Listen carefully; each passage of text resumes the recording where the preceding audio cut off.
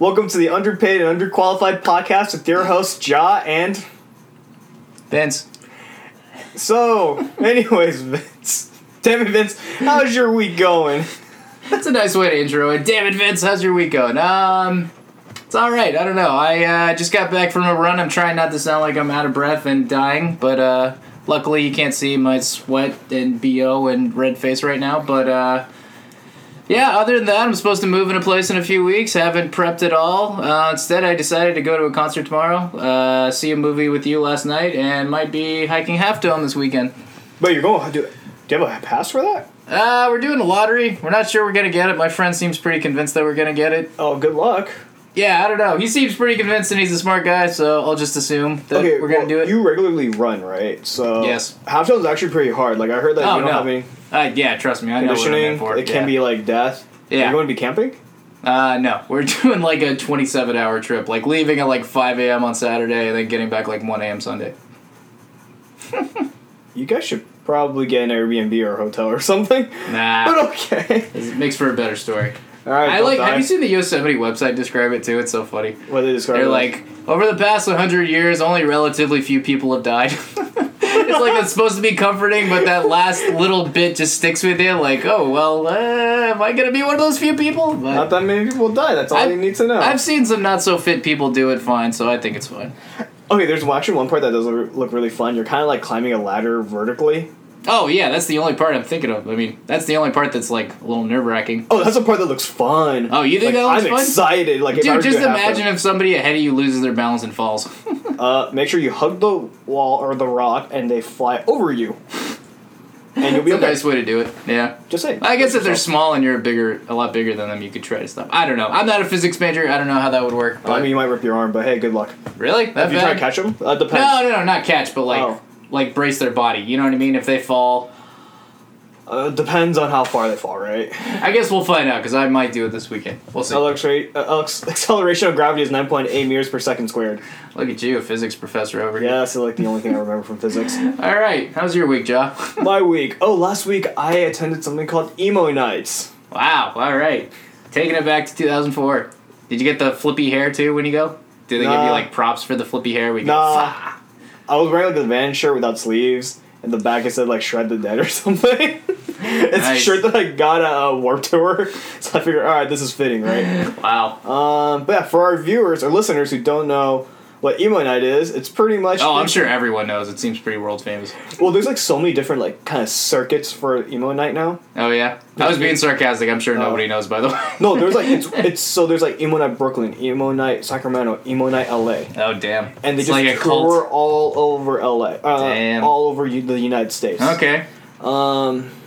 It's a cult slowly growing. Oh, and those weird, like, SF has this event called, like, My Chemical Romance and Blink-182 Screaming Party or something. Huh. And I'm like... Okay. I mean, what is it, though? Is it just bands? It's basically like another emo night. So, what... Is it just... Are they actual live bands, though, or is it just, like, recordings of, like, their music? So, for most of the emo nights, I'm under the impression that they have a DJ, right? And they play events. So, the first ever emo night, that was Ryan Key from Yellow Card. Oh. I'm glad you said Yellow Card, because I would have had no clue who that is. Oh, yeah. So, I actually... the pop-punk band with the violin, a.k.a. for anyone who doesn't know.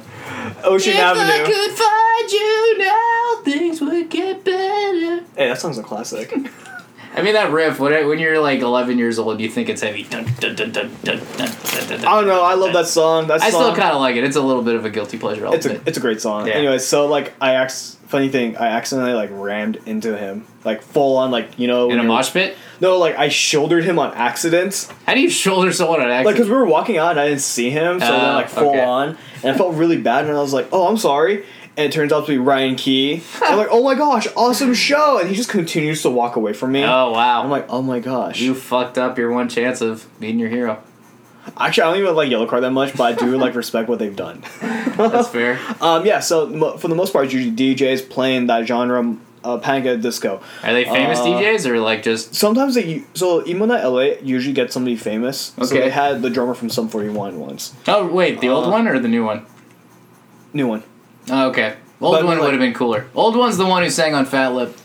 Oh. But yeah, no. Stumble to the party like my name is on you. Well, I'm hanging out, drinking in the back. No, that's what. Yeah. So like, that's fun fact. His name's Steve-O too. I wonder how that works out with the actual Steve-O though. Yeah. Anyways, sorry, I digress. Anyways, but yeah, the one that I went to, emo night. Yes. This might be Sacramento actually. You went to Sacramento? No, they're called that because they're based there. Okay. But they go all over the United States. No, it's a fucking cult. What I like about this one is that they actually get cover bands. Okay, that's kind of cool, I guess. Yeah, so like after my first emo night, I was thinking, you know what would be a great idea is to have cover bands from the local city to like play stuff. Because what great way to get exposure to your music and also like have fun and jamming to greatest hits, jamming to Blink-182, jamming to Fall Out Boy. Yeah. And this one did that, and so this time around I saw a new band. They did one of their original pieces, which obviously I did not recognize, nor am I familiar with. But no, it was great. And so this time you had a live band. You're paying money not to just see a DJ like a shitty rave that everyone goes to. Yeah. This time you're actually seeing live people playing real instruments straight into the guitar. And so that was great, and I felt like that was worth my $14. Yeah, I gotta say, I wouldn't go otherwise, honestly. If it was just a guy playing, like, records, I'm like, dude, I could just do this at home or in my car. Like, music never sounds better than when it's in your car, like, in solitude, in my opinion. Well, I did like emo night because it's like, oh, my chance to listen to some of these music in a concert setting because I can go into a mosh pit. Yeah. So that was great. So I love going mosh pits, getting thrown in there. Really? I do like going to mosh pits. I kind of like it, but... This is gonna sound like such a fucking nerd reason. I'm too paranoid my glasses will get broken. Because that happened once where they fell off, and I was at a Slayer concert. It was a Slayer mosh pit. No, actually, sorry, Lamb of God. They were playing with Slayer. And fucking, I was in, like, the most epic, like, mosh pit I've ever been in, and my glasses fell off, and I felt like the biggest fucking nerd. Where are my glasses? Where are my glasses? Usually people are chill, though. What? Usually people are chill, though. They totally were. There was a guy who, like, saw that I was struggling. Somehow, amidst the chaos of, like, this heavy metal music playing, and, like, people running around and shit, some guy, some angel, some gift from God, like, saw that I was looking for my glasses and helped out, and then he, like, saw them, and then he, like, picked them up, and we just both, like, shared this look of, like, wide eyes, like, I can't believe that just happened, I can't believe we just... Like, yeah, and then I was gonna, like, thank him, I was literally gonna give him, like, a $10 bill, I was so grateful, and then I turned around and he was gone, but whoever you are, if you're listening to this, because we're so world famous, you're a godsend, and I love you. That's just the culture of mosh pits, I feel like... For the most part, yeah. No, like, every time I see somebody get hurt, right, whatever people around them immediately stop. If somebody looks like they're not having a good time in that mosh pit, they're pulled out. If somebody is, like, hurt or something, boom, everyone around them stops and the mosh pit shifts over. Yeah, it's true. I've never had that problem, and so people are like, oh, well, that's so scary, that's so violent, why would you ever?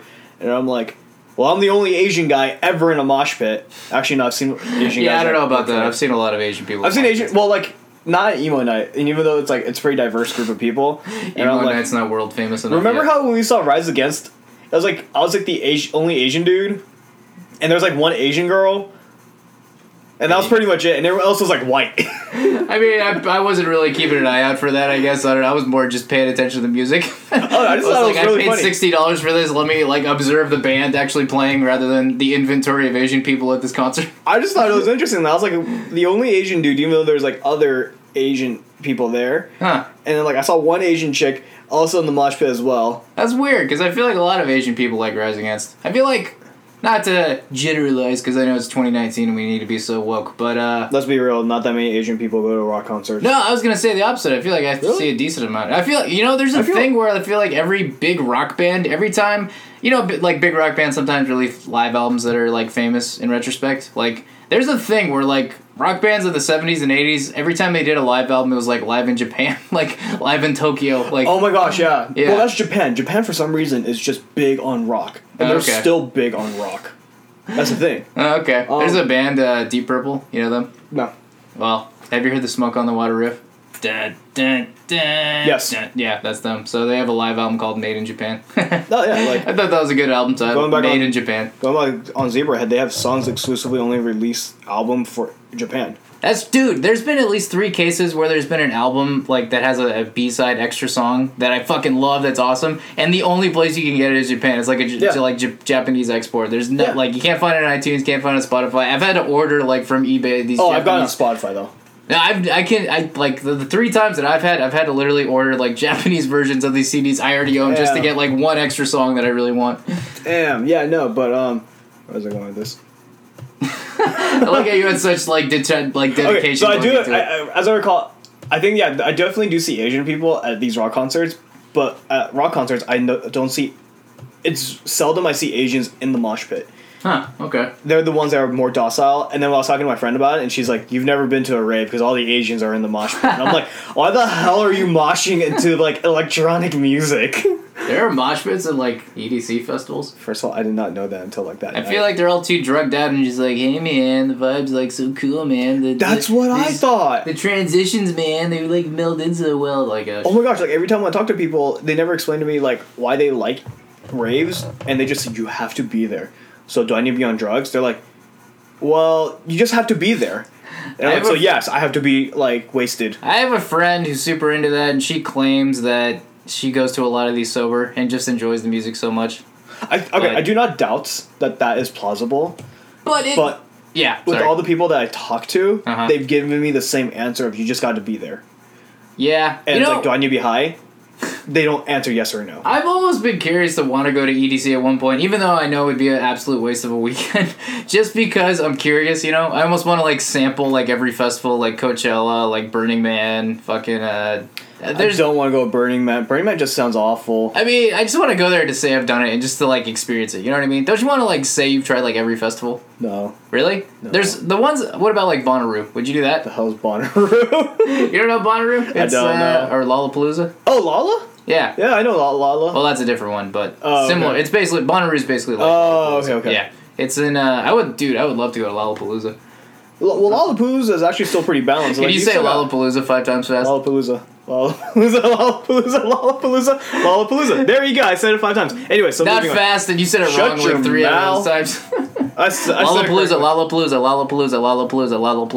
All right, the last time. Yeah, I know. Hey, better than you. Yeah, no, actually, there's some festivals where it's like I really genuinely don't care for the music. Yeah. And so, like, I know I wouldn't have a good time, but then there's, like, a lot of, like, girls that are just like, I want to take pictures, because everyone else is doing it. Where's my flower, like, headband thing? And cardigan. Yeah. That's another thing. That's another reason I don't think I can do EDC, because everybody has to wear the stupidest fucking outfits. Like, just pure neon, just nothing looking natural. Well, if you're a dude, all you need to do is just take off your shirt, wear shorts, make sure you have a bandana, camelback, maybe. Like... thing, bandana, that's true. Sunglasses, and, the candy wristband, bullcrap. See, I can't even wear that, dude. I wouldn't feel comfortable. If you have that as a dude, you're fine. If you're a girl, you just need to wear pasties and wear next to nothing and say that you're only interested in guys that are wholesome. Fuck that. Dude. That's how much I care about raves and respect.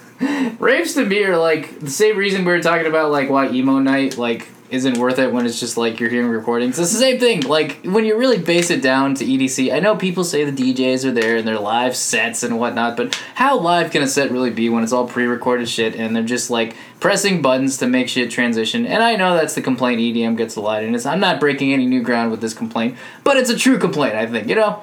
Alright, so you know that YouTube group Lonely Island? That's saying like... Did you really just say, do you know that YouTube group Lonely Island? Yeah. Dude, everybody knows Lonely Island. That's like saying, do you know that new group, the Beatles? Anyway, so you know how they made that movie called Popstar, right? I'm a big Lonely Island fan, so yeah. You know I saw it. So they made... Yeah, so you remember how like one person became a DJ and all he did was, are you ready to perform? Yeah, I got my iPod. Yeah. I'm gonna press play. Boom. Yeah. No, that's...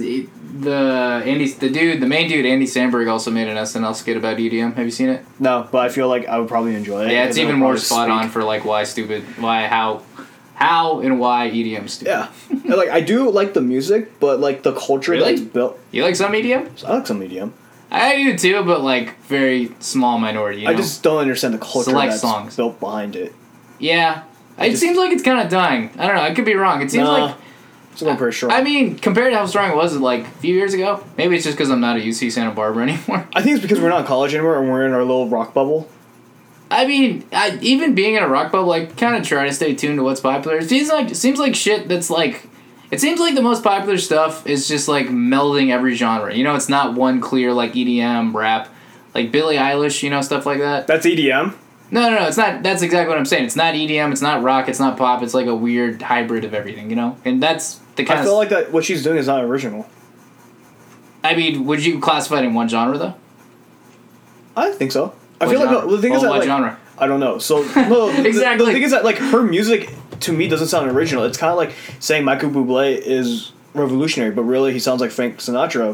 Billie Eilish sounds like somebody I've heard before. Very similar. I'm not necessarily saying it's like super original, but it's more that it's not clearly fitting into like genres. You know what I mean? So like Billie Eilish, because it's hard to define her in one genre. Like that's why I'm saying EDM isn't as big as it was a few years ago. It seems like because like the biggest stuff now is like just taking bits of everything. You know what I mean? Like even rap, like even Kendrick Lamar, and like I could be wrong about that. I don't know, but I feel like even a lot of rap isn't just straight rap. It's like they're taking in EDM elements. You know. I really don't. Elephants. No, really, I don't know because I don't listen to this. I don't listen to mainstream music. I don't listen to my radio. I've listened to the same playlist for the last like 6 months. All right, we're gonna start a poll on Instagram. Everybody needs to vote. Who's right on this topic? I'm not even commenting. That's the thing. That's fair. Yeah, I don't know. I could be wrong. I don't listen to a whole lot of pop music. I'm like super out of the loop. Like. That's what, like Outside Lands lineup this year. I didn't know who Billie Eilish was until like literally a month ago. That really says all you need to know because you called her Billie Eilish. I don't know, like it's Billie Eilish. Sure. Like literally, I only knew her because like somebody made a bad Instagram comment about her and then went viral. I only know about her because Dave Grohl praised her. Isn't that kind of strange? It's kind of strange. Yeah, right. Yeah. He does that actually. He likes a lot of like, not traditional rock music. Like a few years ago, he's saying he loved Lorde. What happened to Lorde? Lorde just kind of disappeared, you know? I wonder. It's a lot of pop music. She had a few other songs that were kind of big. But, I was going to say, I saw her at Outside Lands, funny enough. She was actually pretty good. Sure. I just don't honestly care. I mean, you don't have to. You can just say, okay. Cool. Yeah. Cool story, bro. Tell it again. That should be the name of our podcast. Cool story, bro. Probably it's taken. Yeah, probably. It's too good. Alright, so what did we do last night, Vince? I'm not done with the music festival topic. Damn it! There's one last thing I wanted to bring up, you know? No. I haven't brought this up to you before, but... What did you bring up? You know that I just realized a few days ago? You're dumb? Dude, that was the worst quip ever. I hope we erase that. That was some 4th grade shit right there. Anyways, John's just awkwardly staring at me like I killed this puppy. No, what was I gonna say? Oh yeah, BFD. What happened? Dude, it wasn't this year. Dude, I've never been to BFD, and the one year I almost went was because of literally just one band, it was the Offspring. Blink-182? No, it was the Offspring. The one year they had Blink-182, I didn't care because I knew they were going to play the same set that I saw already twice. That's fair. So that's why I didn't go. Yeah. Well, that's funny. I actually went the year they had the Offspring. And it was the shit. Oh yeah, but like I looked at the other bands I was not familiar with, so I wouldn't have had a good time. Yeah, but I mean, you could just go like, I don't know. Don't you think it's kind of cool sometimes? Like, even if there's bands you haven't heard of, like try to, I don't know. Sometimes that's how I found the band Seaway.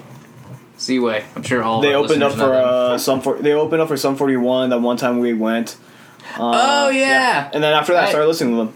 They were a little too poppy for my taste. I thought the singer looked like a douche. Oh yeah, no, we made. I remember us making fun of them because they look like frat bros. And yeah. Like afterwards, I was like, oh no, actually, I kind of like their music. Yeah, conflicted feelings, but yeah, BFD. No BFD this year. I was a little like, I don't know. I was confused by that. It's definitely like you can see a trend that like rock music downhill. kind of. I think it might be the radio station that puts it on, Live 105, because they got the new ownership now. They're Alt 105. Might be that. They've been kind of fucking up with the music festivals, but... they're probably transitioning and trying to get whatever's popular and get kids to listen and all that BS. But if you want something popular, you should put it on a music festival. I mean... I don't know. It depends on the last turnout, right? Yeah. I mean, if you book them, they will come. It's like Wayne's World 2. You haven't seen that movie, of course. No, I've never seen it. This whole podcast, I'm just going to say references John doesn't get, and John's just going to say references I don't know. Yeah, pretty much. We're going to keep going back and forth. That's how well-rounded we are. It's a recipe for success. We're teaching each other things, but... This is a learning moment. It's a teaching moment. Exactly. So, what was the topic you wanted to go to? I'm done with the concert topic now. I'm satisfied. Alright, so what movie did we watch last night, Vince? The Godfather Part 1, 2, and 3. damn, do we not have lives? No, we saw the movies Scary Stories to Tell in the Dark. We did. And for our listeners who don't know what that is, you didn't go to American education and not read classic modern literature. How dare you? Classic modern literature? I don't know if I go that strong. Actually, surprisingly, I did some little research today. And you did some little research? So the movie is based off of a book. And you didn't know that? No. I know that, but then what I didn't know was that it was actually written in the 80s. Oh, yeah, I knew that. Oh, that I didn't know. I thought it came out in the 90s. I thought it was like a little before our time, you know what I mean? Like, being children born I thought in it came out right during our time, but I am mistaken. I don't know, I feel like Goosebumps was more like our era. And it was, and it was Scary Stories was like one, like, I don't know, 5 or 6 years, like, people 5 or 6 years older than us. That was their thing. So, yeah, so, like, apparently it's been... People have attempted to ban the book from libraries, like, wow, that's bad. Every decade. Yeah. Was it just because the artwork? Because the artwork's so, like, it's the stories. No, the artwork, they actually toned it down. Wow. I was reading the article. Yeah, they said that they toned it down for the 20th anniversary. Oh, that sucks, dude. That's like how they made. That's like whenever you see a like epic movie you're stoked for that's like super intense. And they censor all the blood. Or they just like don't make it R. Like when they made Venom, like a lot of people wanted it to be R, and then it was PG-13. Everyone's like, ugh. And then like the trailer, you're hearing them say "turd" in the wind instead of, you know. Yeah. Shit. No, but yeah. So like the last time that somebody tried to get it banned, and it was like considered one of the top banned books or suggested to be banned books, was in 2012. That was the last time Scary Stories to Tell in the Dark? Yes. There's an effort to try to ban it from libraries. Wow. Yeah.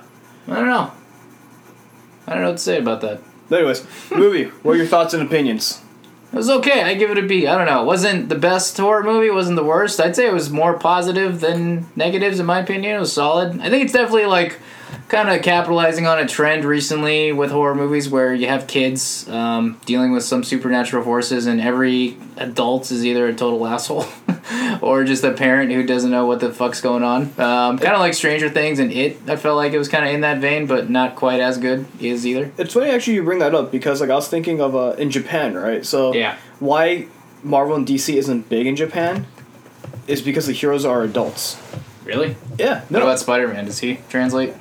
I think he's one of the better ones. But okay. But if you talk about like what's popular, you look at anime, every anime character starts out in middle school or high school. And that's what they see the concept of a hero, and the youth has potential and to grow into something. That's a good point, actually. I just thought of like 5 or 6 anime, and they all are like started out as kids. Yeah. Yeah. And whereas like America, it's like, well, for the most part, they're adults.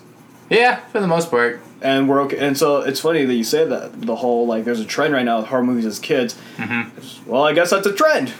It's an international trend. I feel like those are separate things, but no, it reminded me of that. Yeah, I could see that. It could be part of a bigger trend. I don't know, but there is a good thing in like having kids start off a franchise because like then they can grow and like keep the franchise. If you start off with somebody who's like 40, then I mean you can only milk it for so much. Yeah. That's what I was thinking. Like Shazam, I was kind of thinking like so they want to make like 2 or 3 more of those, right? But I'm like, dude, that kid's already like 16. Like he's gonna be looking like as old as Zach Levi in a few years. Hollywood makeup and CGI. They did it with Chris Evans and Captain America. When they made him look scrawny. That doesn't look too bad. You know Will Smith, Gemini. Yeah. Gemini Rising or Gemini Smith. Man, remember the days when Will Smith made good movies? What happened to those, man? I'm excited for Gemini. I don't even care about the story. I just saw the fight scenes. I'm so jaded because he's made such, like, crap lately. I don't know. Like, I, Robot and I Am Legend. Those are the last, like, really good ones I can recall. Oh, no, 7 Pounds. 7 Pounds? I didn't see it. Pursuit of Happiness.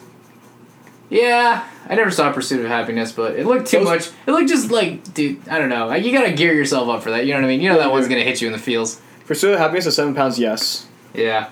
Well, for our listeners who don't know what 7 Pounds is Will Smith accidentally, he pretty much as an act of redemption. Like the brain freeze you had there. Well, no, because I didn't want to give out spoilers. Oh, nice. Very considerate. In an act of redemption, he does a lot of different charity stuff, and he really tries to really put himself out there to try to make a difference. And it's kind of like just him carrying his sins, and at the end, you just see how, like, what it was all about. I'm going to summarize this. For any of our listeners, you have a smartphone, go look it up.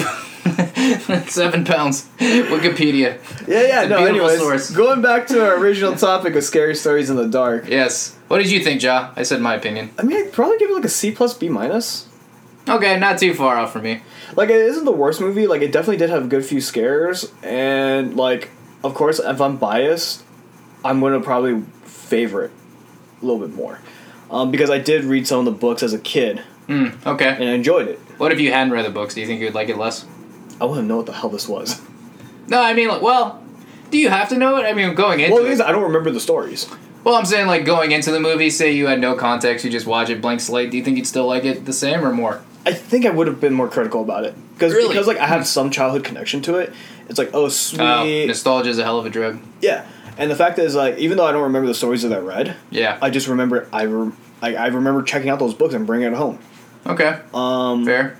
Whereas, like, if I didn't know anything about it, I'd probably be like, wow, that was shit. I don't even want to read the books. Did you ever read A Series of Unfortunate Events? I've never. So, like, I don't care for that franchise, but I know a lot of people have read the books, so they care about the franchise. I did read the books, and I really liked the books, and I had, like, very distinct, like, imaginations of, like, what these characters look like and whatnot, and then they made the movie, and I thought the movie wasn't too bad, and then they made a Netflix TV series lately. Yeah, I heard that the Netflix one is better.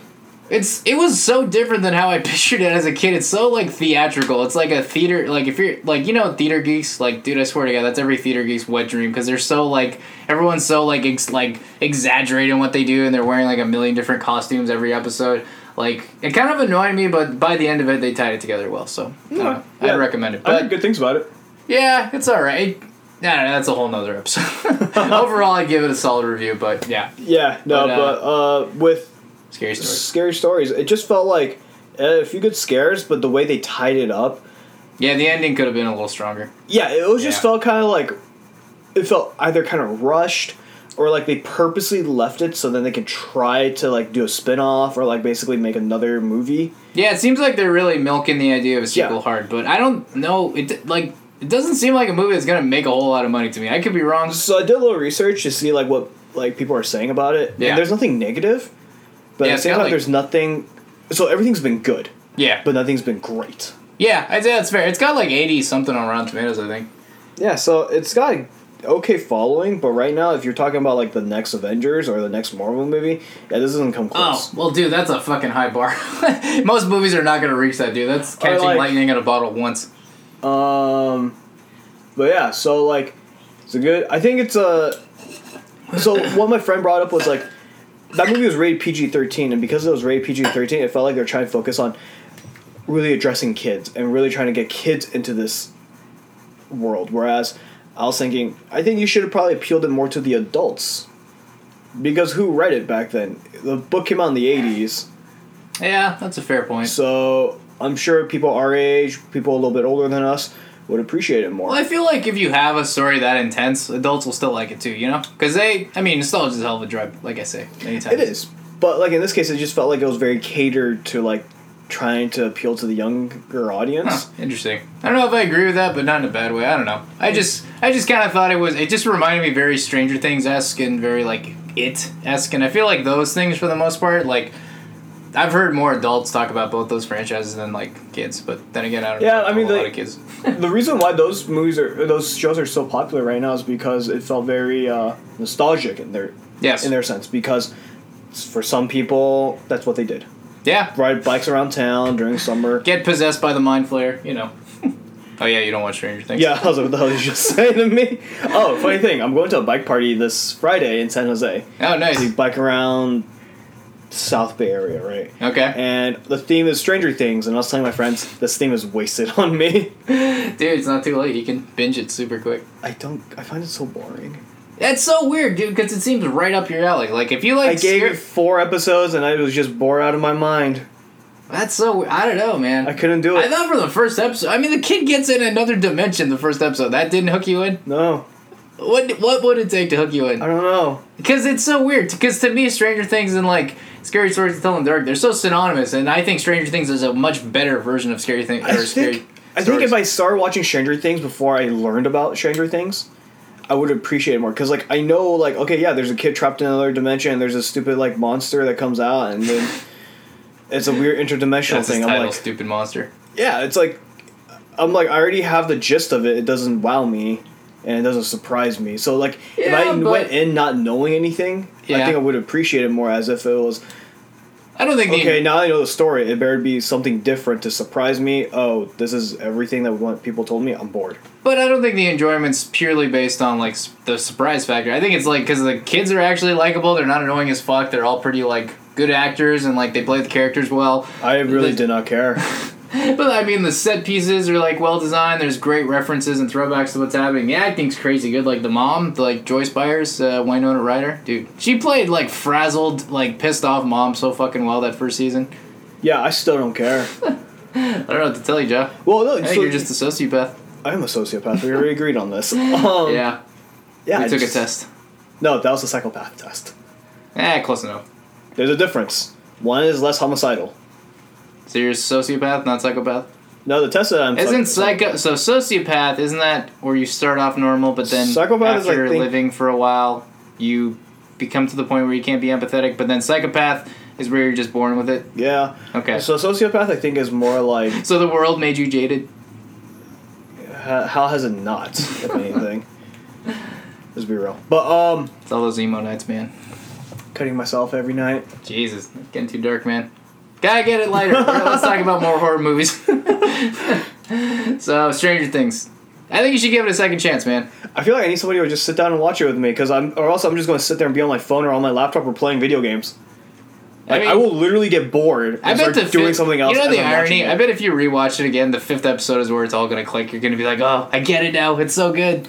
I need somebody to sit down and watch it with me, or else I'm just going to sit there and be like, I'm going to do something else. Yeah, man. It gets better. Like, so you don't know what happened season 2 and 3, right? Something about the dude with the baseball bat basically becoming their dads because he's like a better father figure than everyone else or something. Not exactly, but I know what you're talking about. But meme culture. Yeah.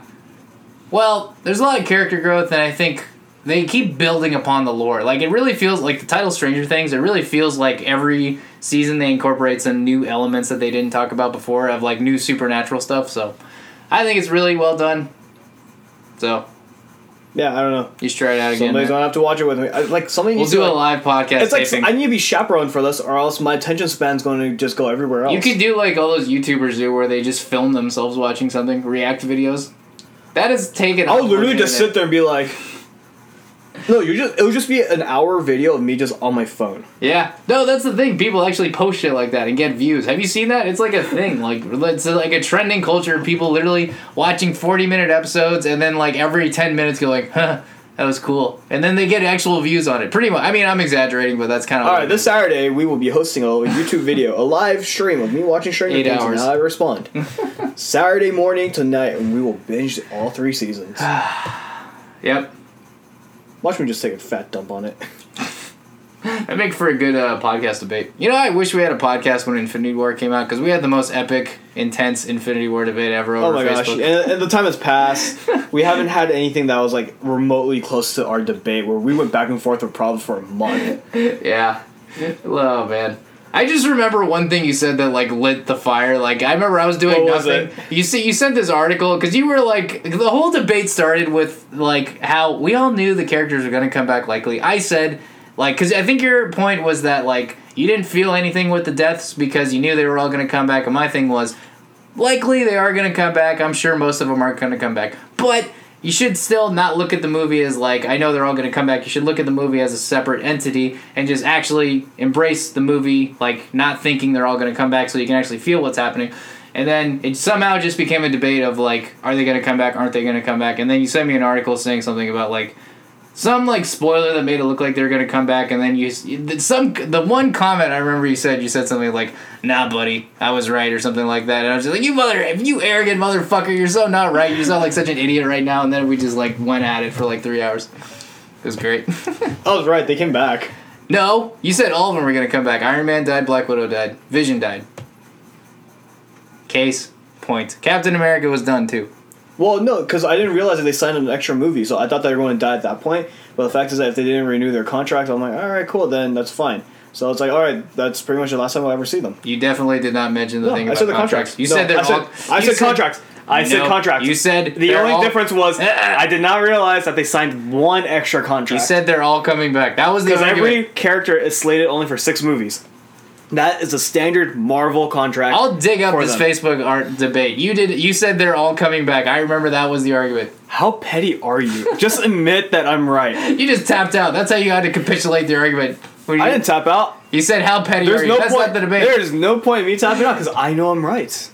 We can keep going back and forth on this. I said I'll look at the Facebook point to prove my point, and you say, how petty are you? That shows that you're giving up the argument because when I find a piece of evidence that proves that I'm right, then you turn into how petty are you. When did you prove a piece that was actually right? I said I would. I said I'll look for it. Do it. Not now, obviously. Do it. All right, next podcast, we'll have our Infinity War I'll do it. debate. Yeah. Am I going to be in LA next weekend? Oh, yeah, so we have to... Yeah, nope. Oh, Josh's tapping out. He knows we'll find it. Come at me, bro. Come at me with every research you have. Debate. I think we mostly agree on Endgame. I think my opinion on Endgame was just don't think too much about it. It's an okay movie. If you think too much about it, then it's just kind of not that great. That's pretty much what I said. I mean, anyone who really overanalyzes like the specifics of it, it's like, do you just want to suck the fun out of everything? There's it's some like movies, these movies are never gonna totally make sense and be like 100% factually accurate. You just gotta go with it and have fun. It's not factual. It's just like it's like the logic is like it felt very forced. Like the whole Toy Story thing, like some of the logic behind it was like, okay, it was very forced. And then my other pet peeve was Iron Man, Thor, and Captain America basically got like one-shotted every time they fought Thanos during that big 3 fight scene, which pissed me off because it lasted like 30 seconds and I hated it. Okay, for both those points, I'll address them each. So the first one, I get what you're saying that some points could feel like more smooth, like the time travel thing kind of felt forced, like Tony Stark just kind of thinks about it one day and he's like, I figured out time travel. Yes. Well, that wasn't it. No, but I'm saying that's one example of like something like that. But my counterpoint is, when you look at the task the Russo brothers had for this is like the Marvel Cinematic Universe is kind of like a TV show. It's like every movie's kind of an episode, and they had to tie together everything with how much shit they were juggling, how many characters, and how much they had to put in.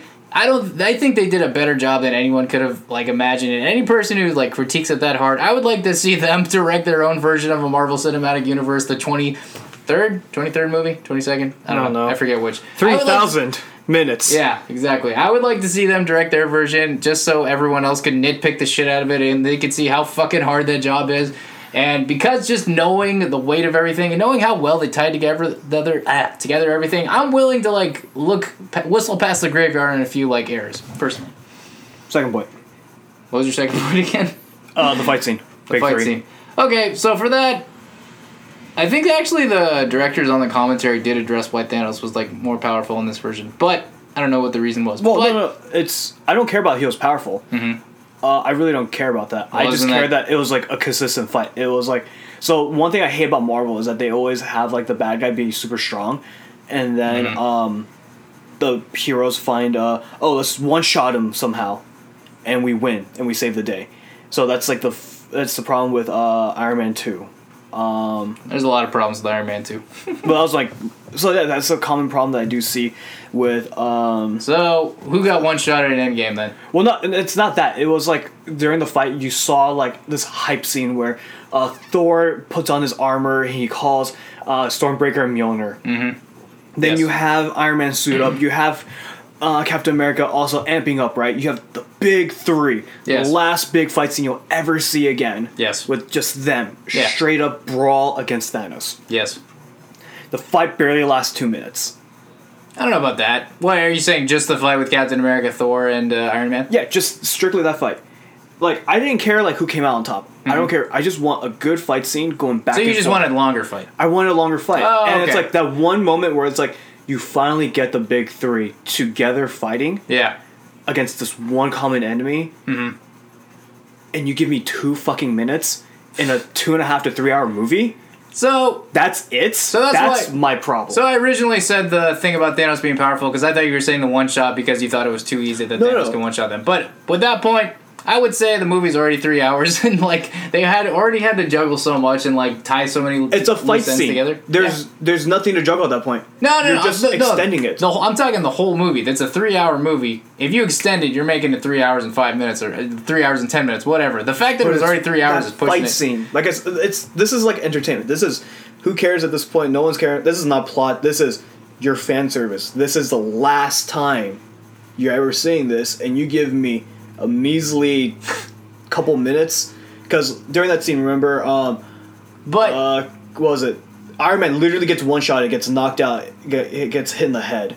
But one could argue Thor gets like two-shotted, and all you have is Captain America getting his butt beat and his shield gets smashed in half. But with the movie, I agree that it would be. It is cool to see a movie with see like a really big drawn out action sequence, but with a movie like that, you already have so much, like the fact that it's already 3 hours and you're dealing with so many other things. I think they made the fight as long as they could, considering all the other shit that was happening. You know, all the other characters like coming back. Well, that's they just had an to excuse. reintroduce.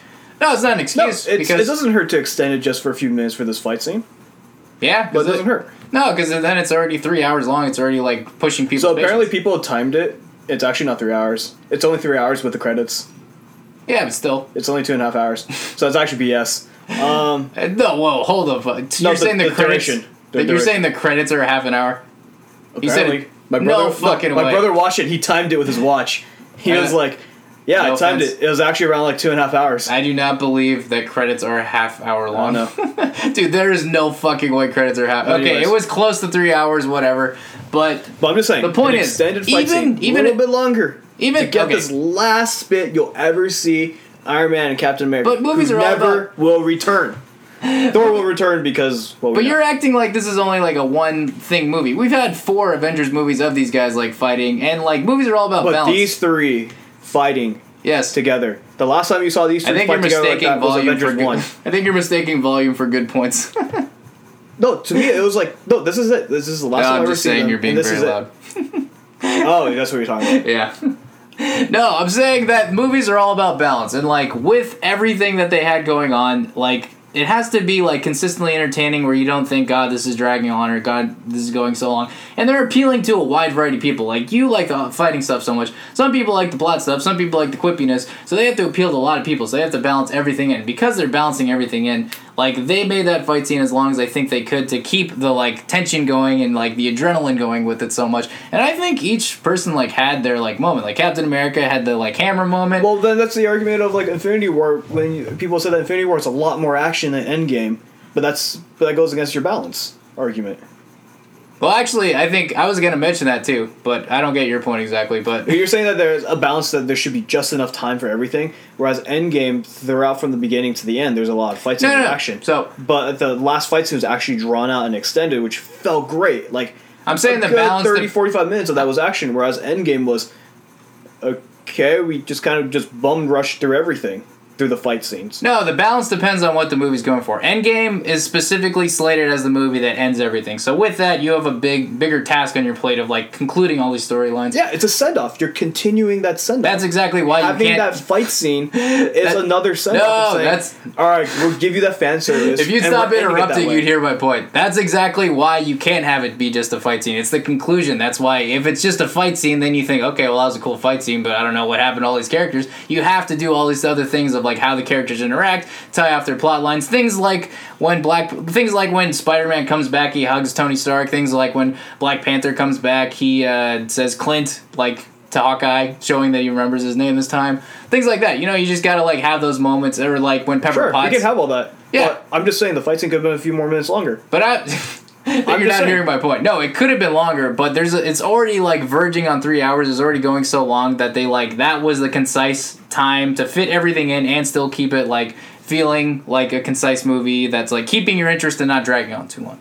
And that's how I felt. Honestly, I still think it could have been okay. It was no harm, no foul to extend that. Like, sure, you can have balance. That's fine. You can have all these different characters when they come back and have these little moments where they have a fight scene with Thanos. They have a moment where they're connecting with another character. You can also add like anything. But like you can extend literally the last time we'll ever see these characters again. Like, but again, that argument of like we'll never see these characters again. You're acting like we've only seen them once. We've seen them 4 times. We've seen a lot of fight scenes. It's not like we've never seen these fight scenes. But they're different. They're under different circumstances. Yeah, so it's not the same. So it's like getting that fan service where it's like we're finally getting the different circumstance. The different circumstance is this. Every Marvel hero is in this movie, so they have to juggle that too. Okay, so I'm gonna be honest. So like when I was watching Age of Ultron, right? Yes. Those fight scenes, I didn't really care because it was not memorable. It wasn't anything. Whereas, that's your opinion, though. In terms of like Avengers, you had like the big 3 come together and have the stereotypical superhero I don't know who you are, and I'm gonna fight you because I don't know who you are. And then in the end, they realize that they're friends and they become like besties afterwards.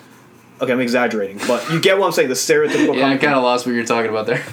In comic books, it's very often every time when they do a collab a series or something like that, they always have an intro fight because they don't know who they are. There's a misunderstanding. Yes. And then in the end, they come together and they're friends. Basically, that's Avengers. Yes. Where the big three actually fought together. All the other times, you just see the big three. They do fight, but they're fighting an army together. It's not like these three fighting this big bad final boss. So it's like finally seeing that. Finally, this scenario that all these other fight scenes have just been, okay, cool. They've been great. They're showy. They're CGI. And now we get this one chance, and we hyped it. We spent a good couple minutes hyping Thor gearing up, Iron Man and Captain America walking beside him, and surrounding Thanos to have that one big fight scene. Boom! It's over.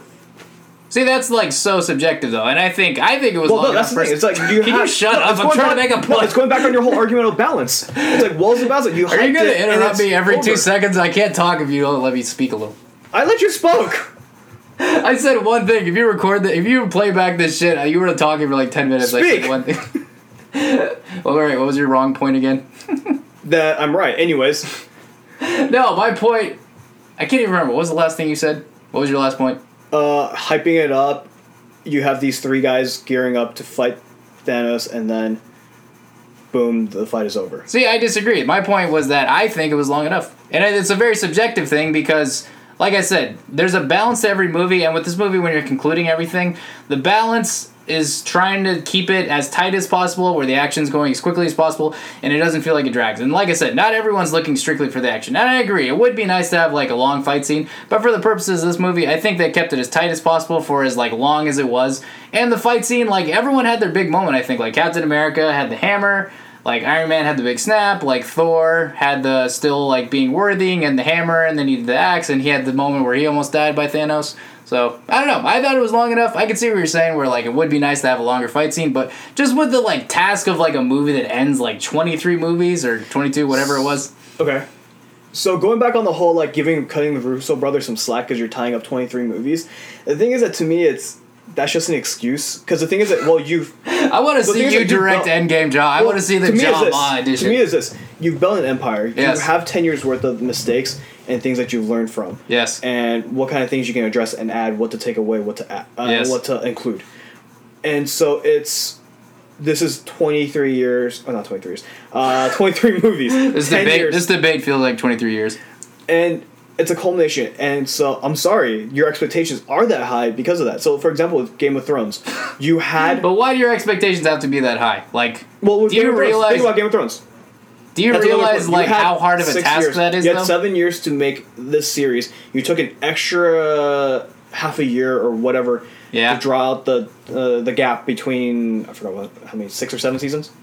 8 total. Okay, so the season 7 and 8, right? Yes. You had an extra year and a half or so to film that last season, and so you hyped it. Yes. So we're demanding perfection, and when it failed to deliver. That just sounds like spoiled entitled fans to me. And so, this is the same thing. It's where, okay, well, you had 10 years. And Game of Thrones is totally different, in my opinion. Okay, no, it's different. They have different mistakes. They have their own different problems. Yes. But it doesn't apply to, like, the Marvel thing. There is a need, then, to have that higher standard. Because you've already built this empire. You gotta keep going. But it goes back to how our point was that these movies, like, they're just meant to be fun and enjoyed, right? Sure. Yeah, so that's the basic point. Yeah, so Endgame was enjoyable. And I enjoyed it. Oh, yeah, no, I agree. But when people nitpick, that's when I want to see every fucking nerd on the internet who says, like, oh, they didn't do this right. I want to see that fucking nerd. Sure, I'll redo the same movie, but extend that fight scene. Yeah. Boom. But you, just the, like, acting like, just not acknowledging the, I can't even describe how many, like, issues the Russo brothers probably had to deal with in making that movie. And just how many things are on their mind. Okay, but they've been done with the script for like a year or two before they even filmed it. So I think you had more time than you could have worked on. You are seriously underestimating how fucking hard their job was. Oh, that's fine. I'm like I said, as long as you admit that. Well, that's fine. I may be underestimating it. Yeah. I may be, but at the same time, it's like I said, you already built up to this. So what? What's your next thing? What's the next thing? They built up... They contributed to it. And the thing is that they helmed it, or they're helming it now. Did they? Helmed it, whatever. They made movies, and people built up their own hype. That's how I see it. They made movies that they think made the most sense. They made Endgame, which they thought made the most sense. When you talk about building hype, that's just promoting a movie. But I think when people have these expectations, that's just them like making unrealistic expectations and expecting unrealistically perfect movies, like, because they forget all the like limitations and how fucking hard it is to make a movie. I mean, imagine we can't even do a podcast. Imagine trying to make a movie. We're lazy as hell, dude. Exactly. That's why. That's why it's so hypocritical when people like can't do anything. Then, so at what point do we get? Okay, what point is it an excuse and what point is it not an excuse? What do you mean? So if we're saying that, okay, making a movie is a massive endeavor, and then given the fact that Russo brothers tried their best to make what they think is the best movie they could make. Yes. At what point is it an excuse and what point is it a failure? When the movie's enjoyable. That's when I think... But then that's subjective. Yeah, it's obviously everything we're talking about is subjective. But then my point is valid. Your point's valid in a subjective way, your opinion, but I don't think it's a fair critique. But then I think your opinion is unfair.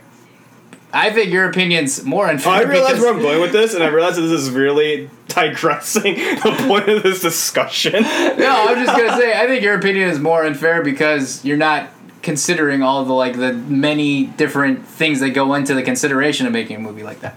That's why I think it's less fair. Okay, yeah. So my point, I'm sticking to this point. When you are part of something and and something this grandeur.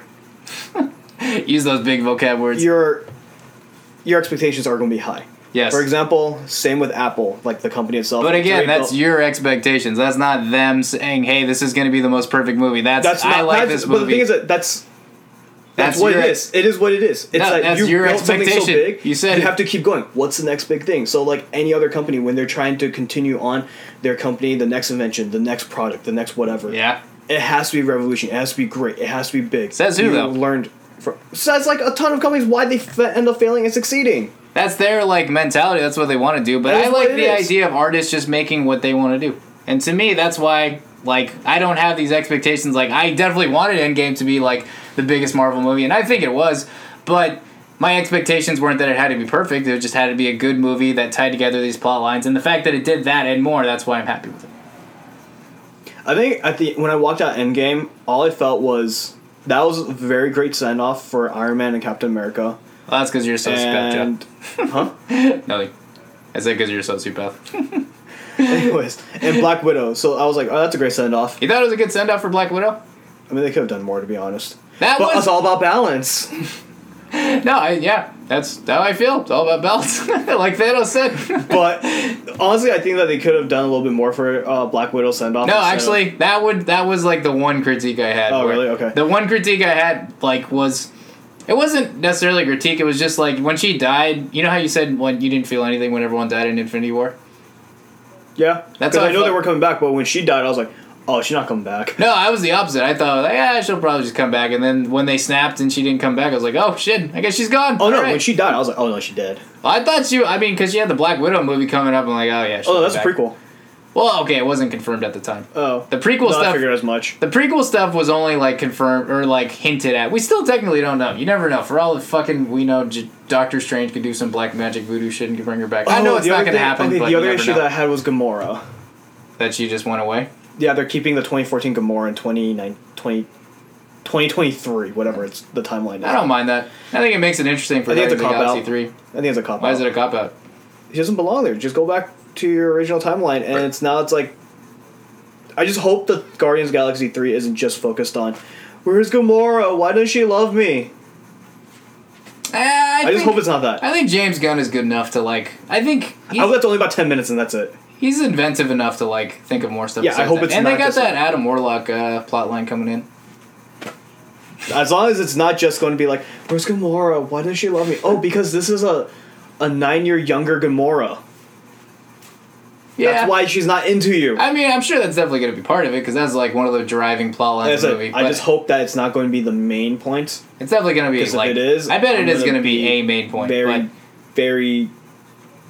Why? Did you like Guardians of the Galaxy 2?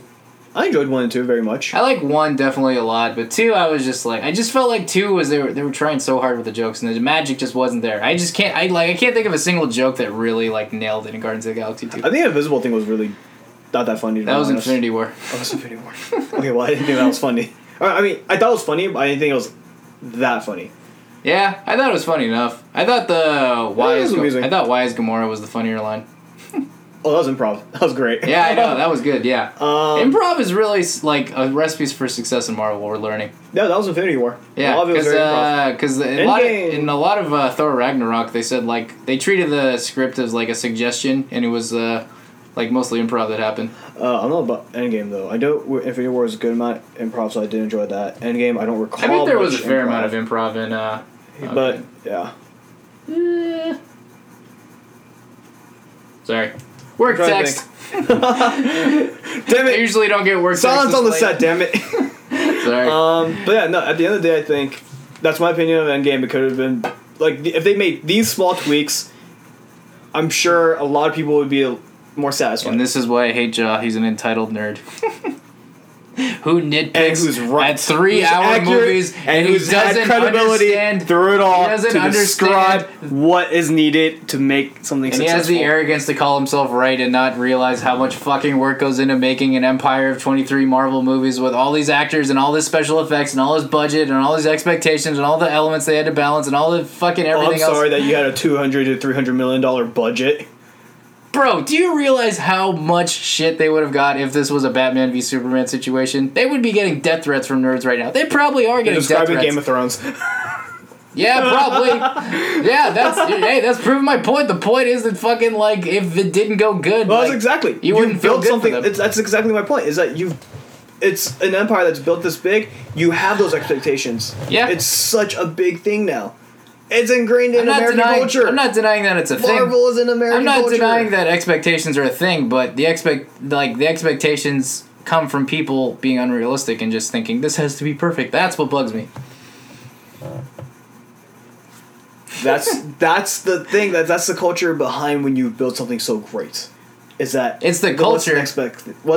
Yeah, people expect it, but I don't like the idea that, like, you've made movies that people like, so the next movie you make has to be fucking perfect. You know what I mean? That's what I don't like. That just seems entitled. I'm not saying it would be perfect. No, that is what you said. I'm not saying it has to be perfect. You said I'm just Endgame. saying that there's definitely been clear flaws that could have been improved on.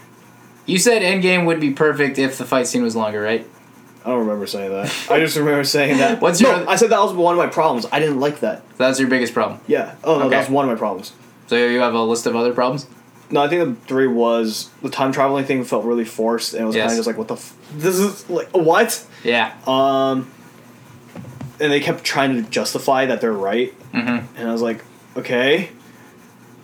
Someone's very uncomfortable. What do you mean justify that they're right? That the time travel makes sense? They've explained the whole time traveling thing, like, so many different times in so many different ways. Yeah. And it felt like very, like, okay, someone's not confident in their logic. That is, like, one of the few, like, so I will admit, the time travel thing isn't 100% done well. I think X-Men Days of Future Past actually did the time travel thing slightly better.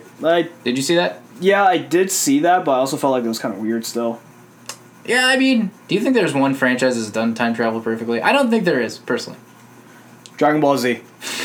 Cell Saga. You know what's funny? They actually did do it pretty well, which is funny considering how messy and, like, contradictory that show is known to be. Oh my gosh, no, they actually really did do time traveling well, and they kept it consistent through Dragon Ball Super. And it's pretty much this. I mean, they pretty much did the same thing that's in Endgame. It's basically the idea that if you go back in time, you create, like, separate new timelines. But it is. They didn't over-explain it. They didn't, like. But the only way you could create a new timeline is with the Infinity Stone. That's their logic. So the only time ever a new timeline will be ever written is if the Infinity Stone was removed from that moment, and history continued on from that. Is that what they said? See, that was the Eternals example when she was explaining to Bruce Banner as, once you remove the Infinity Stone, there's a new timeline that happens. And then Bruce Banner was like, well, what if we bring back the Infinity Stone? There's no new timeline, so everything's hunky-dory and everything's perfect. That was the logic. And so that's what it bothered me, which was, so the slightest change outside of it. So let's say that you saw the Infinity Stone, but instead of using it, something happens, right? Something else happened because you went back in time and affected it. Yes. does that not create a new timeline, or just because as long as the Infinity Stone is there, timeline still persists as usual? So that's why I was confused, and it didn't make sense to me. So when I was talking to other people, and I said, well, because like, you know how Tony Stark talked to his dad? Yeah. Right? Mm-hmm. And so let's say that in that original timeline they never did, but in this new timeline he did. So doesn't that interaction potentially cause a new timeline? Yeah, I mean... Yeah, the potential of it, but based off the original logic is if there's no Infinity Stone involved, so therefore timeline still continues as normal. I mean, when Hulk was explaining the time traveling, he basically said the same thing, but without the Infinity Stone thing. He said a new timeline was basically created, like anytime you go back in the past and change something. Well, no, that's what... Then the Eternal also made her explanation with the Infinity Stones. So that's why but they're basically saying the same thing. They're basically the same thing, but under two different circumstances. So well, Bruce's was like, if you do anything. Honestly, I would have to rewatch it, but this goes back to what I was saying before about how, like, I'm not going to nitpick over, like, if anything, like, 100% makes sense with time travel. One, because I think time travel never totally checks out in every franchise that has done it. Dragon Ball Z. Two, even then, I think you could... It was done perfectly. I don't know about that. Definitely not in Super. That's a whole other debate. Screw Super. I don't care about Super. but they kept it pretty consistent, though. And the other point that I originally made is these movies are just meant to be fun, enjoyed, and at the end of the day, I think they did that. If the time traveling didn't 100% check out, I'm okay with it. Yeah, well... And I admit, that is one of my critiques, where I think if you really, like, nitpick it, it doesn't really make sense. Yeah, so that's why I said, like, Endgame, don't think about it. The second you start thinking about it, it becomes less enjoyable. And I said the same thing, too. Yeah. So I think we agree on that nitpick. It's just basically, I think our disagreement comes entirely on the fight scene. I think for me, Infinity War, it was... Looking back on it, I think it was a lot more enjoyable, and it was, like, even if you nitpicked it at it, it was still enjoyable. Yeah. It was just... I don't know why everyone made a big deal when everyone died, because it made... That's still my issue. I still think... Well... Two things. So, Infinity War is my favorite, like, Marvel movie of all time. And I think, to me, that's a perfect movie. Like, there's no flaw in that movie, in my opinion. I think it's, like, anytime it's ever on, if I catch it at any scene, I'll pretty much guarantee to, like, I'll be guaranteed to, like, watch the rest of it. We're at, like, an hour, huh? Almost. Alright, well, we'll wrap up the Infinity War stuff. I think we'll call it a night. We didn't even talk about the topic we had planned, huh? Oh, we'll have to talk about that next time, then. Yeah, we got another fresh topic ready. This will be the Marvel episode. Oh my gosh. Marvel and emo music. It goes from one topic to another to... This was totally not planned. This somehow became the main subject. I like how we talked about an Infinity War debate, and, like, I think my exact quote was something along the lines of, we never did an Endgame debate. I think we agree on Endgame. 20 minutes later, the fight scene should have been this long. Okay, so just final comment on Infinity War. Looking back on it and comparing it to Endgame, I think that was definitely a lot more well done than Endgame, in my opinion. Well, I think they're two different things. It's hard to compare. It's not apples to apples. You know what I mean? It's not. They're portrayed from different lenses. I totally get why they didn't make it part 1 and part 2, because Infinity War, I think the fact, like how you said you didn't freak out when everyone died. I mean, I think for the most part, everyone felt pretty confident that everyone's coming back. You know what I mean? Dude, people cried. No, well, that's the thing. I mean, you, like, crying... People were, like, wailing. Yeah, but if you cry, that doesn't mean that you don't already, like... Just because you cry doesn't mean in the back of your mind you don't think they're coming back. I mean, you can cry just because you're feeling the moment, just because you feel it so much. You know what I mean? Like that's what movies are supposed to do. They're supposed to invoke emotion. And, like, if you see fucking Peter Parker, like, saying, I don't want to go, Mr. Stark, like, that I felt absolutely nothing. Well, that's just because you're a sociopath. But we've already established that. But, no. I heard people wailing when Black Panther died. Oh, yeah. Black Panther meant a lot to a lot of people. Why are you wailing? He's coming back. Yeah, but I mean, my whole point is, like, you gotta just, like, feel the movie, embrace the, like, emotion of what you're seeing. So I think that's why people cry. I mean, a lot of the people who cried probably did think, yeah, they'll be back next one. But, like, when you watch it, you just get sucked into a scene. That's what movies are all about in entertainment, I think. I think it would have been a bigger impact if it was more varied. What do you mean? So let's say, like, instead of Black Panther dying and Doctor Strange dying, right? Mm-hmm. It was Thor and Captain America that was gone during the snap. I was thinking that during initially. The blip. I was the blip. I was thinking that initially, but I like the fact that it was, like, the OG cast, like, finishing it off, you know? And that's why Endgame, they set the stage by selecting the specific heroes they did to, like, fade away. They set the stage for Endgame to end as literally, like, a love letter, like, conclusion to all the, like, original cast that you, like, knew. Okay, so with that said, this kind of goes back on the whole, like, if you do keep up with current events, you know that, like, oh, they already have all these movies. Yeah. So I think, okay, sure, they could have kept, stay the course with whatever they did with Infinity War, right? Yeah. But then again, going back on it would have been even more emotional if they basically was very, like, quiet about everyone's contract, very quiet about phase, anything happening after. To be honest, I've actually lost count. I legitimately don't know where anything is anymore. Phase 4 is the next one coming up. And people have told me this so many times, Doctor Strange. I completely still forget. Anyways, no, but, like, you get what I'm saying? It's like, you don't know how many movies they're signed for. You don't know what movies are projected. Yeah. And I think that would have made a lasting more impact. Like, what is the future? Like, the less you know, the more surprising it is. That's just kind of the world that we live in. So you're caught up in that emotion. Yeah. Well, I think that can be solved if you don't check the internet ever. Well, that's a little difficult. Yeah, I mean, that's just the world we live in now. I think, so, like, basically if we had the special effects and, like, technology that we have, but imagine it was 70s where we just didn't have the internet, then I think that, like... Oh, it'd be great. Yeah, but... which is why I don't watch trailers, which is why, like, I actually go dark at some point when a specific movie comes out. Yeah, I just like, dude, I appreciate trailers. I don't know. There's some trailers. I don't care for trailers. Trailers give me hype, man. I love the idea. Like, to me, it's so cool. Like compiling the best moments of a show and just like leaving that, like teasing that like mystery of what's gonna happen. I fucking love trailers, dude. Some good trailers. I actually don't like trailers because they put so many good scenes. So like a lot of comedies, right? Yeah. They end up throwing a lot of their good jokes in the trailer. Yeah. That's how I felt about Far From Home. I felt like literally every joke that was good was in the trailer. Comedies don't become as good anymore. Comedies, yes. I think there are some comedies where I've seen them do it well, where they, in the trailer, they just tease like a few like good, decent jokes, but then they have way more like hidden, better jokes in the movie. So that'll be fine, yeah. Yeah. So, and another example is Gemini Rising, Gemini something with Will Smith. Wasn't it Gemini Man? Oh, Gemini Man? Okay, sorry. You said it earlier in the podcast. No, I didn't say Gemini Man. I said the wrong title again. I'm pretty sure you said Gemini Man. Anyways, no, so Gemini whatever, right? With Will we'll Smith. ask our many followers to clarify. And so, like, when I saw the trailer, I'm like, oh my gosh, there's great action scenes. There's, like, this, like, a motorcycle, like, beat-up scene. There's the whole, like, shooting a grenade like a volleyball, bouncing back and forth scene. And my worry now is with Gemini Man that it's... like, all the good scenes were in the trailer. Like, those are some really good scenes. And my concern is, okay, now the fight scenes are going to be lackluster. Because it won't match up to what was in the trailer. So that's why actually now I don't like trailers. And I try to stay away from trailers. True. As long as the trailer tells me what the plot is, that's fine. But if it shows me all the cool funny jokes, all the cool scenes, then what was the point of me even watching the movie? I guess the only way to officially tell is when you see the movie, though, right? No, yeah, you won't know until you watch the movie. Yeah. So like, I want to watch Hobbs and Shaw. Yeah. And I'm afraid that all the cool epic scenes were already in the trailer. That's a very valid critique. I'll go with that. And I guess it doesn't bug me that much. I mean, like, Far From Home, that's a case where I thought all the funny stuff was in the trailer, and it was kind of like, yeah. But, I don't know, I appreciate a good trailer, so...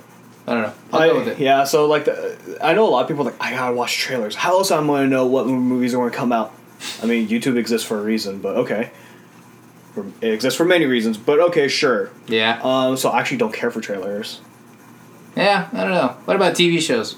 TV shows you have more time, so you can kind of... What if... So like Daredevil Season 3? Oh, so I think TV shows, it's a weird phase right now where it's like some TV shows are too long. Yeah. So like I used to watch NCIS...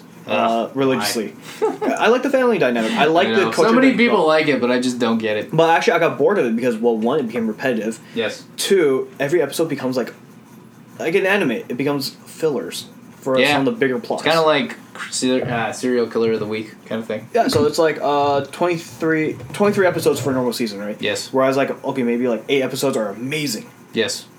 And the other, I can't do math. The leftover episodes are kind of just like, okay, well, this is just to time me over because I work a 9-to-5 job. Yeah. So that's why, like, Netflix, so when you bring up Daredevil, it brings up one good story, and it stays consistent to that story. Like, maybe one side story to introduce a new character's background. Yeah.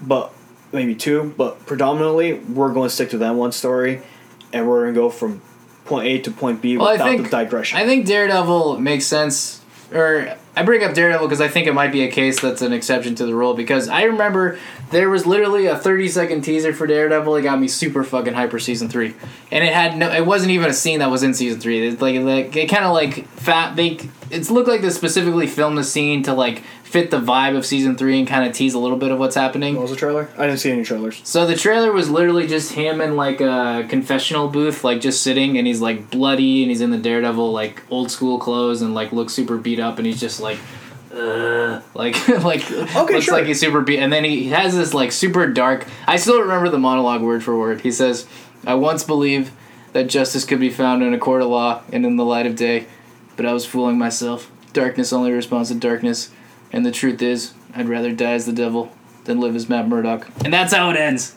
So if it's a trailer... that's a good tease, because that had nothing showing what actually happened. I mean, one of the lines was from the actual season, but like that gives you a taste of what's going to happen. So that's why I think that's the case. Okay, sure. Yeah. I think that's great. So you're not showing any scenes. You're setting the tone. You're hinting at the plot. Yeah. This is, I think, more of a teaser. Yeah, that's great. So I think a trailer should, as long as you get the plot across, I think as more of it should be hidden. Yeah. That's what I think. Yeah. You say hidden? Hidden. Like... Oh, I thought you said hidded. Oh, no, hidden. Like... I have another funny trailer. The less you know, the better. Yeah. And when you go in, everything is fresh. Everything is new. Yeah. And it's easier for you to be caught up in the moment. I think most people agree with that, too, where they don't like spoilers. Yeah, but I feel like I hear more people super excited to watch trailers for everything. Yeah. And watch the movie, and I don't know how they function, and I think they're weird. Well... I think you definitely think I'm weird in that case. Well, no, a lot of people... No surprises there, because I fucking love trailers. A lot of people have asked me, "Oh, have you seen the trailer?" Nah. You want to watch the trailer? I think I'm one of those people. But, I don't know. Yeah, trailers just get me hyped. I think I like the little teases of it. I think it just gets me excited. I don't mind. I think, for the most part, trailers nowadays, like recent movies, I don't think there's too many trailers that really fucking, like, overexpose shit. But I don't know. I have a high tolerance for that. But I'll end it on a funny note with trailers. Do you see the last Terminator, Genesis? No. So, funny story, I heard... Why'd you even ask?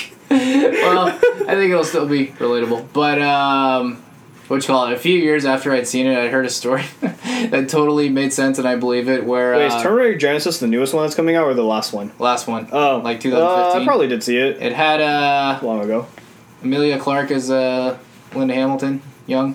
Yay, Emilia Clarke. Yeah. Anyway, she was playing Sarah Connor.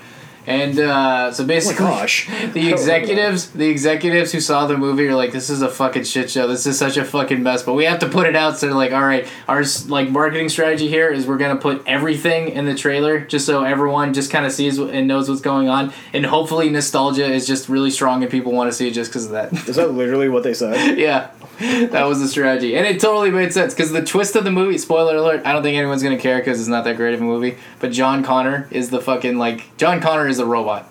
They have this thing that makes John Connor turn into, like, a machine. Oh, I recall that. But he was still a good guy, though, right? No. He was a spy. No. He was good, and there's this fucking technology that, like, leeches onto him that turns him into a, like, killer machine. And he ends the movie that way. And they revealed that in the trailer. Like...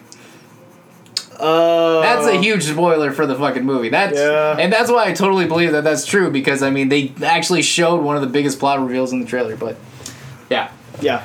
That's all I gotta say. What have we been talking for, like 2 hours? Something? Oh my gosh. We went on a total tangent. Anyways, thank you for bearing with us, listening to our 6th episode here at Underpaid and Underqualified. There's at least 6 minutes of entertainment somewhere in this episode, I'm sure. Probably in the screaming about Endgame. Either way, agree to disagree. Here we are, concluding the nights. We have day jobs, and we're calling it. Have a good night, everybody. It's 10:15. It's not that late, but have a good night. I'm exhausted. Bye. Da-da.